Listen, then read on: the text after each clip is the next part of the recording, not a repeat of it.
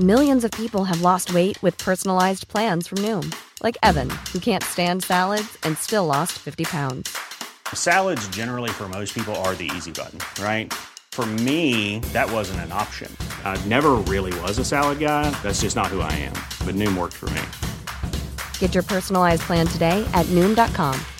Real Noom user compensated to provide their story. In 4 weeks, the typical Noom user can expect to lose 1 to 2 pounds per week. Individual results may vary. There's never been a faster or easier way to start your weight loss journey than with PlushCare. PlushCare accepts most insurance plans and gives you online access to board-certified physicians who can prescribe FDA-approved weight loss medications like Wegovy and Zepbound for those who qualify. Take charge of your health and speak with a board-certified physician about a weight loss plan that's right for you. Get started today at plushcare.com/weight loss. That's plushcare.com/weight loss. plushcare.com/weight loss.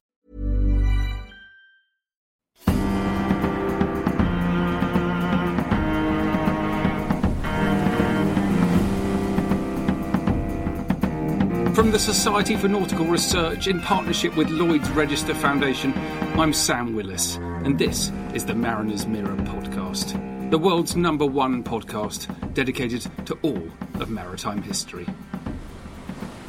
Hello everyone, and welcome to the Mariner's Mirror podcast. Today we are continuing our mini-series on great maritime innovations, following on from last week's episode on the great Wastony Smith stockless anchor. It was a fantastic episode in which I spoke to the great-granddaughter of the Victorian engineer William Wastony Smith, who invented an anchor that fundamentally altered seafaring, making it simpler and safer for everyone. So do please check out that episode. Now, today, we're looking at the history of sea charts, a subject that is so important to all of the maritime world and the making of the maritime world. That world took shape in our minds through the development of the sea chart, which in turn led to colonisation, globalisation, a great mixing of the populations of the world that has in turn led to our diverse nations and the complex history of the world today. It is so often assumed that ships were the tools by which the sea became arteries of trade and transport and conquest, but that, of course, is to overlook the sea chart as the indispensable tool that made that happen. I'm particularly fond of the fantastic and distorted views of lands that we see in the early charts, and I'm also constantly dumbstruck by the outstanding levels of accuracy achieved in the 18th and 19th centuries by Europeans such as Cook, Vancouver and Flinders, who were operating in small boats on treacherous and, by definition, uncharted coastlines.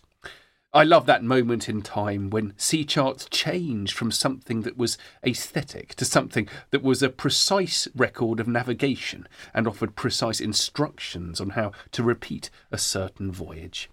Today we find out a huge amount about the sea chart, what it is, how important it is to the course of history. We find out about Portolan charts, how they can convey more information than just navigational instructions, and how sea charts are in fact all secret historical sources of immense value. To uncover all of this, I spoke with John Blake, who served nearly 12 years as a seagoing officer in the Royal Navy, and back in 1996 initiated and ran the licensing of the United Kingdom's Hydrographic Office's archives. He became a producer of the Admiralty Sea Charts as their licensing agent for 6 years, under the brand name the Admiralty Collection. So as ever, here on the Mariner's Mirror podcast, we bring you the best of the best. As ever, I hope you enjoy listening to him as much as I enjoyed talking with him. Here is the brilliant John.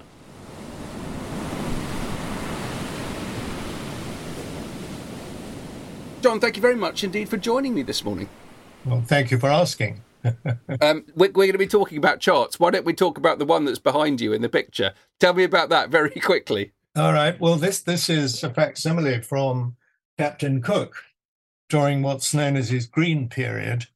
My wife and I were appointed to develop the Admiralty collection at the Hydrographic Office down in Taunton, and we developed a lot of products that took images from their archives of original maps and sea charts and such like.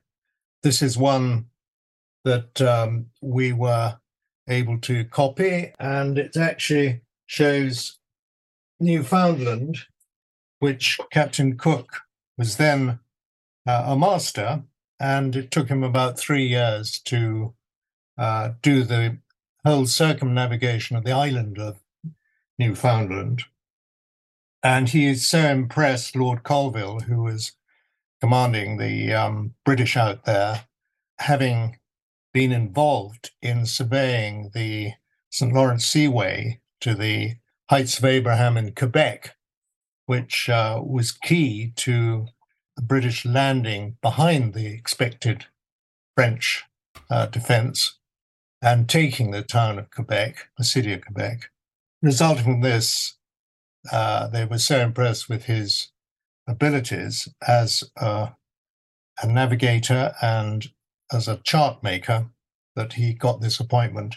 Resulting from this, Captain Cook then was appointed by the Admiralty, although he was only the son of a humble baker in Whitby. He broke through the traditional glass ceiling of class and went on to command 3 voyages of the Endeavour, Resolution, and Discovery, in covering some 6,000 miles of the world's seas, covering more of this planet than any other man before or since that we know of. Phenomenal achievement. So this is an early example of his work and shows how he realized the necessity for depths as well as recording the heading bearings needed to make a safe entry into harbour, avoid the worst of the dangers that cause so many shipwrecks. Well, for our listeners, I'll make sure that I get a copy of that and that they can find that online and be able to see what you're talking about. But it makes the point that sea charts allow us to, it opens a window into all sorts of wonderful maritime history.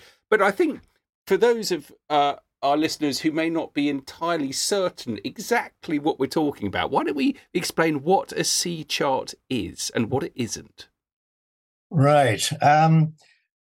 One way to look at it is to compare it with a land map, which gives the orientation from the point of view of somebody going across, whereas a sea map is orientated towards the navigator understanding his progress across the ocean. So you can actually record your course to steer and then assess how well you've been able to maintain that course, bearing in mind that you've got tidal streams, wind, and other problems that will have taken you from the course that you wish to attain.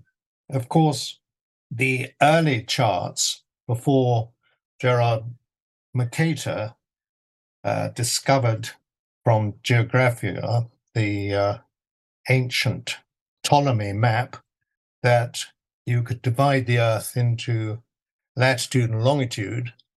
And the problem was that the early charts only had the area shown with a course to steer, which is known as plain sailing, PLANE, which does not allow for the global circumference. So you were sailing what's called a room line, which was a straight line on the chart, but Mercator discovered how, with latitude and longitude, adjusting latitude, that you could make a course to steer which followed the Great Circle. And an example of the distance I've written down here, if you sail the Great Circle from Boston to Lisbon, it's 3,170 nautical miles. Whereas if you follow the room line, not allowing for the curvature of the Earth, which is what Mercator did in his groundbreaking projection, and we still use today, it was 3,237 nautical miles. Quite a difference if you were a packet ship or you were trying to deliver trade on time. So the sea chart gives information for the navigator and for the captain of the ship on tides, on drift, on what you can expect to see when you approach land. And in fact, navigation was derived in two separate forms. There was the Mediterranean one, which concentrated more on what's called the portland, and I'll explain more about the portland in a moment. And in northern waters, you had more of a coastal style of navigation. But if we go back earlier still, we realize that the Vikings were able to get to Greenland, some think North America, certainly Iceland, and they discovered how they could use a mineral, and I'm trying to remember the name of it suddenly, which even in cloud and mist refracted the sun so that they could see when the sun, and they realized when the sun was overhead, that at midday, they could see what their latitude was. So that even the Vikings had an early form of navigation without the sea chart. And the charts that developed in the northern waters were basically looking at more sailing from coast to coast, from headland to headland and so on. Yeah. Whereas in the Mediterranean, they developed the Portland chart, which had a different concept. You could actually lay your course to steer on the chart and see what magnetic heading you had. And of course, before the magnet was brought from China around 1250 or so, the winds in the Mediterranean became the important criteria, one of the important criteria for deciding on your wind direction. It's a fundamental difference, isn't it, that you've got places like the Mediterranean or other places in the world where you do have reliable winds, you have trade winds, and yet that will help you decide where you want to go. But it's very different for us up in the West Country here. I suppose we have a prevailing southwesterly wind, but generally speaking, the winds go all over the place. It does, yes. And the Mediterranean winds, they relied on knowing the direction of whichever wind it was, whether it was the Mistral or the Bora or the Sirocco or the Levantine, and there are about 8 other winds, and they were very dependable in their direction. Yeah. Of course, other methods of navigation came in, and once the magnet had been discovered and its relevance to magnetic north enabled sailors to decide on their direction, the way they could sail with much more accuracy. Yeah.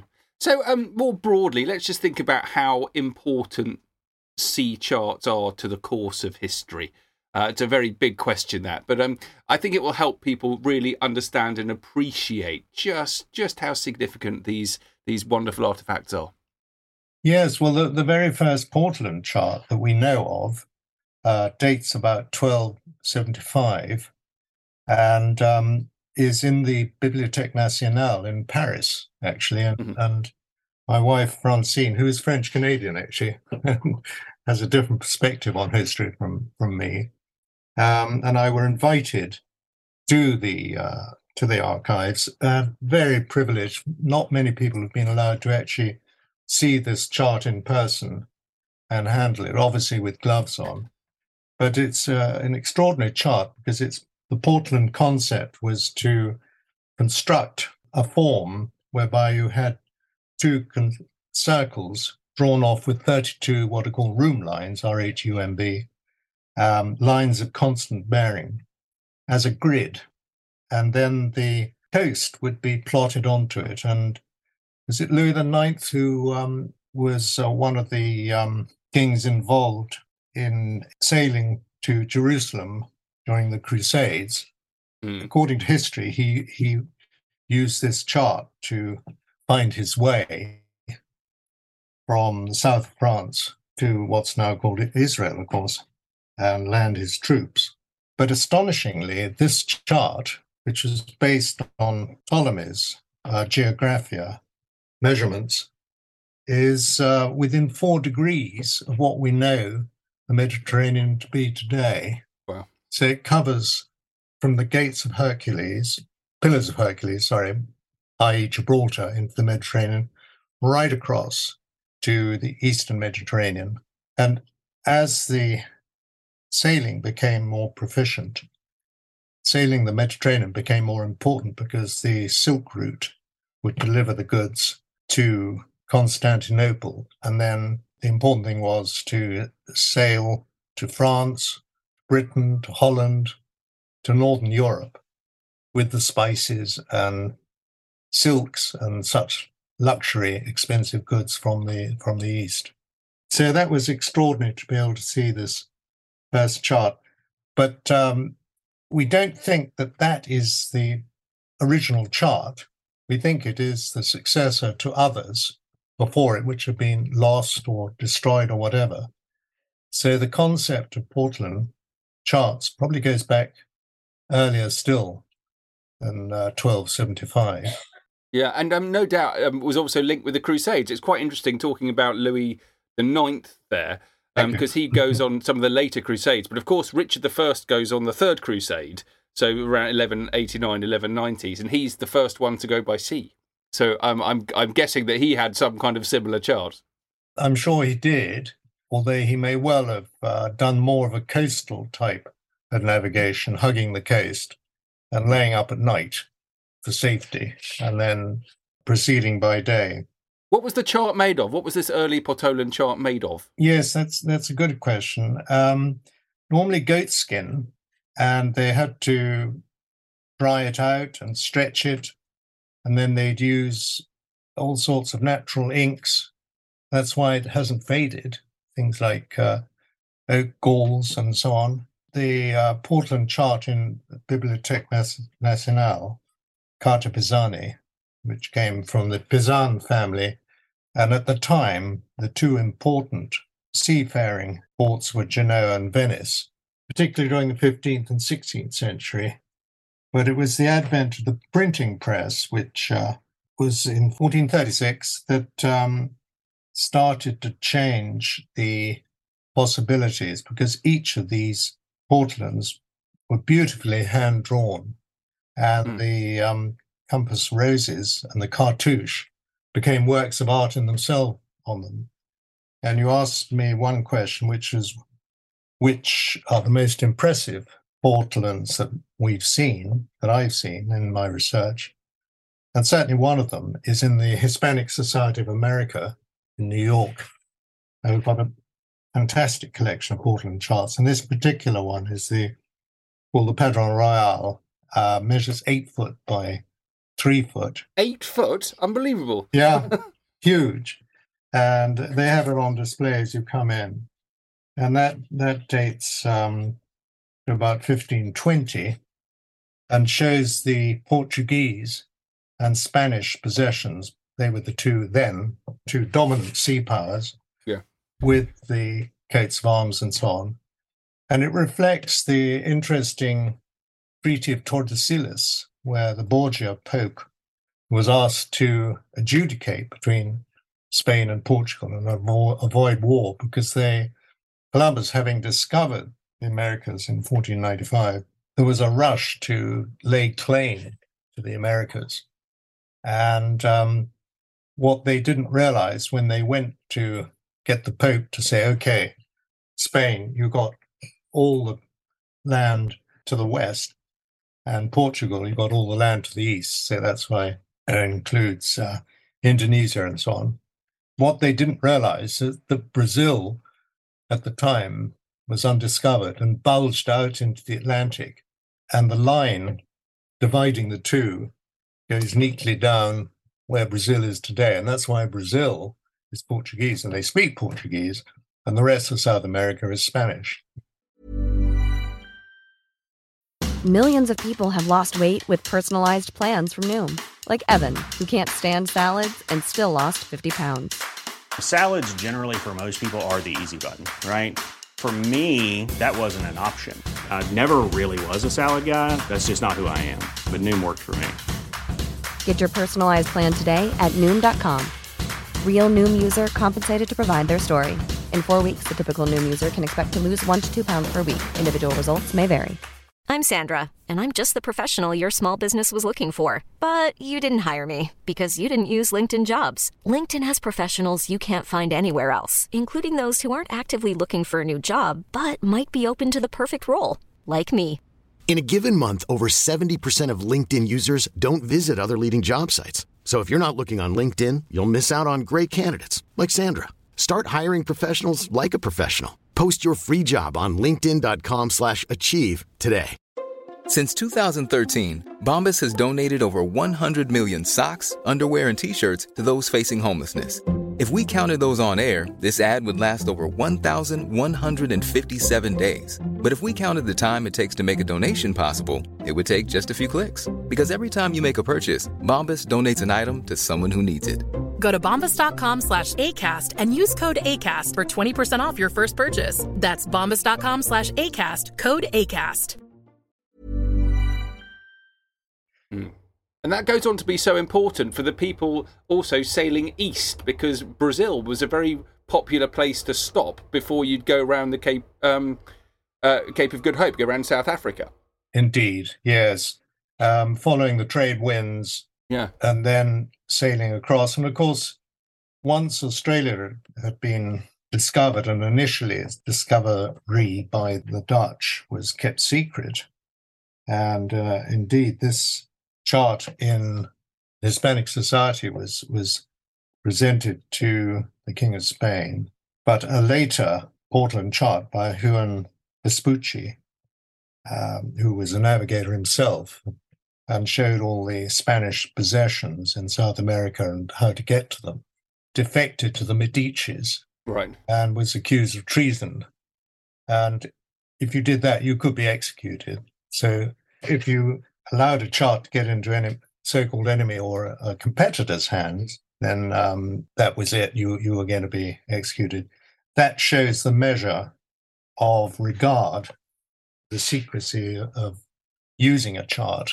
It's fascinating. Let me just come in there, because this period, it's to do with the rise and fall of nations. This is how important charts are, and especially if you think of the Venetians. So the Venetians are controlling all of the trade that's coming in from the Silk Road overland, and then they control the movement of all of those wealthy goods across the Mediterranean, up to Northern Europe, making an absolute killing. Yes. And then the Portuguese and the Spanish suddenly start sailing around the bottom of Africa, and that changes everything, because the Venetians aren't in control of that trade anymore. Very much. You're quite right, Sam.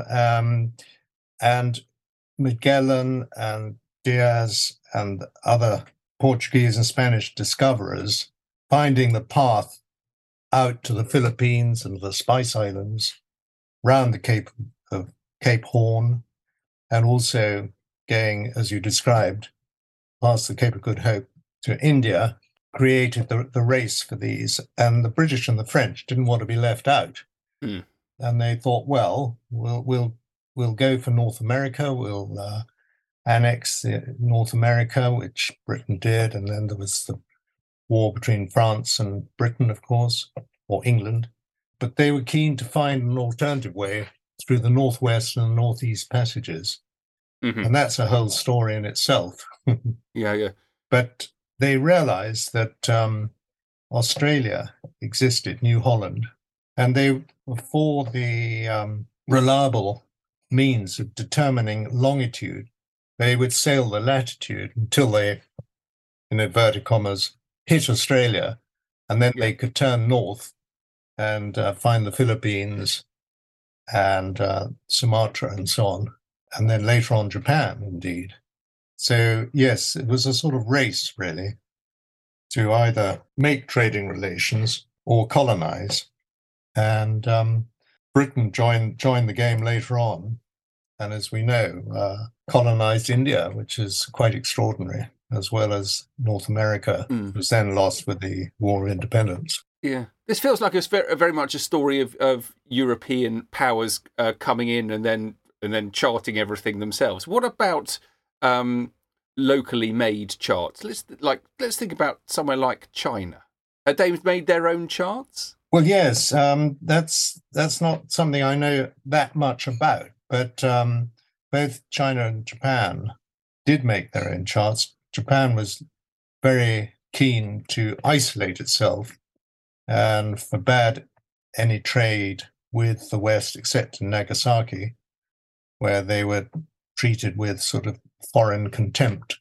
The Chinese charts are much more literal. They're more showing how you get in terms of distance from A to B, is rather the way the Romans mapped their routes marching across Europe. It was shown as a straight line map.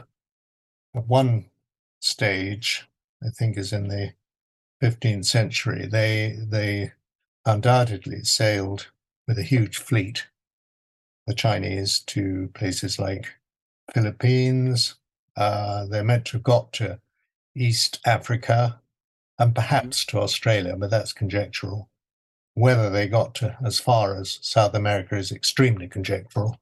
But they did have their own form of charts, but they weren't in the same format as European charts. Yeah. And another one is, that was not in the same format are the stick charts of the, the Pacific Islanders. So it's not the only, writing things down on paper is certainly not the only way to go about this. Yes. Captain Cook, when he landed in Tahiti, the Polynesians had discovered over a period of 2,000 years and progressing south had populated numerous islands in the South Pacific. But they used understanding the winds, the tides, the color of the sea, the type of birds, seabirds, whether they were land birds or seabirds. The swell pattern as well. And indeed, there is a famous stick chart which shows some 600 miles, which was produced by Captain Cook's Tahitian friend, showing the relative position of the islands as they understood it. And it was more the bearings rather than the distance that was shown on there. The Marshall Islands particularly were shown in this one, which in fact I put in my book. Yeah. And I think one of the fascinating things about this is when you update and change charts. So, and I'm interested in it because essentially it's a historical problem. You are given information and you have to, like a historian, work out whether it's accurate or not, and whether you should put it on your chart, which is where the Hydrographic Office comes in now. They get information from all over the world quite regularly, and someone has to determine whether this new information is actually reliable or not. So could you just talk a little about how charts have been updated over time? Yes. Well, the French were the first to establish a Hydrographic Office as early as 1720. British didn't do so till 1795. A lot later, before that time, captains of ships would produce their own charts and go along to printers in London who would then sell them commercially. And then the whole thing was brought in under one authoritative organization in Britain, the United Kingdom Hydrographic Office.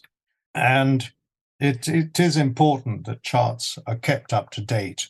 So captains of ships were encouraged to report in any inaccuracies or any new sightings or a shoal or rocks and so on. And the principal reason why the Hydrographic Office came into being eventually was the lack of accurate chart information.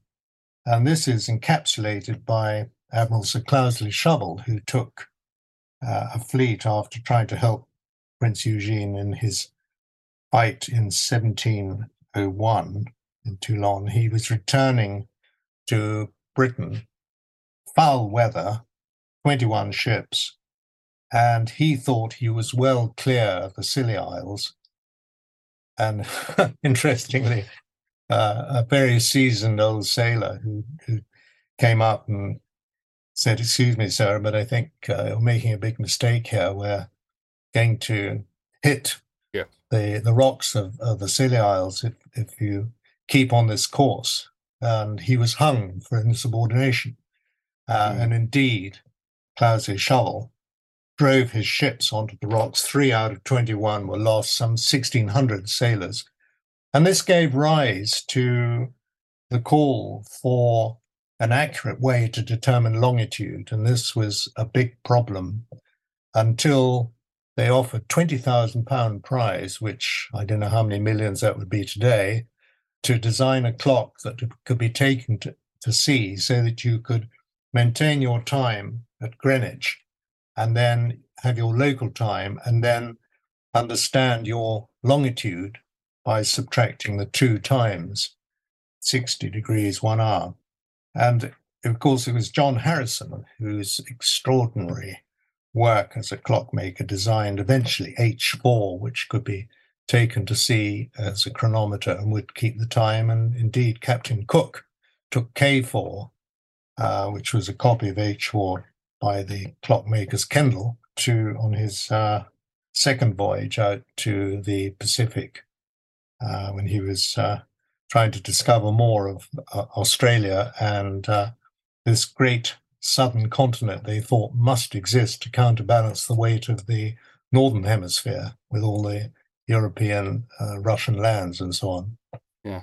Oh, it's extraordinary the way it becomes kind of increasingly scientific and more mind-bending. I live in Exeter in Devon, and it's a fascinating place. And I've always been surprised, I think, by the Vikings did not come here more often, because to find Exeter, all you have to do is sail down the English Channel. You go past the White Cliffs of Dover, you go past the Black Cliffs of Lyme, you then get to the Red Cliffs of Budleigh Salter, then you turn right. Yeah. It's as easy as it could possibly be. Head north.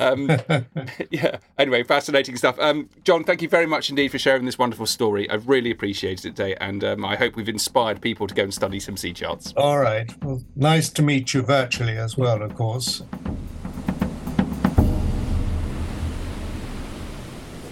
Thank you all so much for listening. Now, do please make sure that you leave us a review on whatever app you are listening on, especially if you're listening on iTunes. We'll read out any review that you leave. It's hugely important to help us climb the rankings and get as many people as possible listening to the podcast. We have a fantastic YouTube channel with some really remarkable videos on it. Most recently, the animation of a cutaway of a 17th century first-rate man of war explaining everything that is going on inside.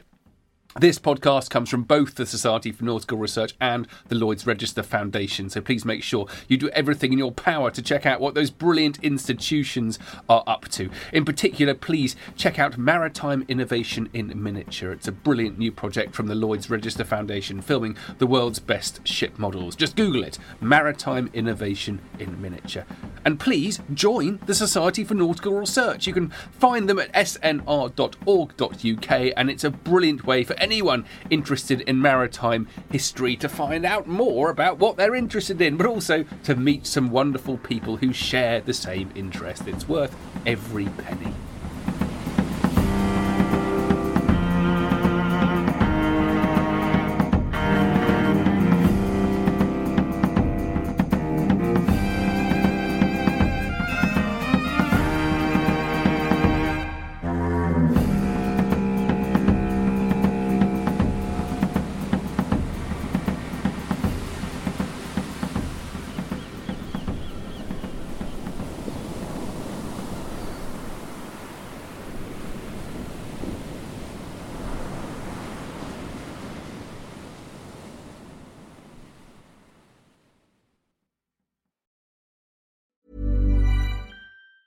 Planning for your next trip? Elevate your travel style with Quince. Quince has all the jet-setting essentials you'll want for your next getaway, like European linen, premium luggage options, buttery soft Italian leather bags, and so much more. And it's all priced at 50 to 80% less than similar brands. Plus, Quince only works with factories that use safe and ethical manufacturing practices. Pack your bags with high-quality essentials you'll be wearing for vacations to come with Quince. Go to quince.com/trip for free shipping and 365-day returns. When you make decisions for your company, you look for the no-brainers. If you have a lot of mailing to do, Stamps.com is the ultimate no-brainer. Use the Stamps.com mobile app to mail everything you need to keep your business running with up to 89% off USPS and UPS. Make the same no-brainer decision as over 1 million other businesses with Stamps.com. Use code PROGRAM for a special offer. That's Stamps.com, code PROGRAM.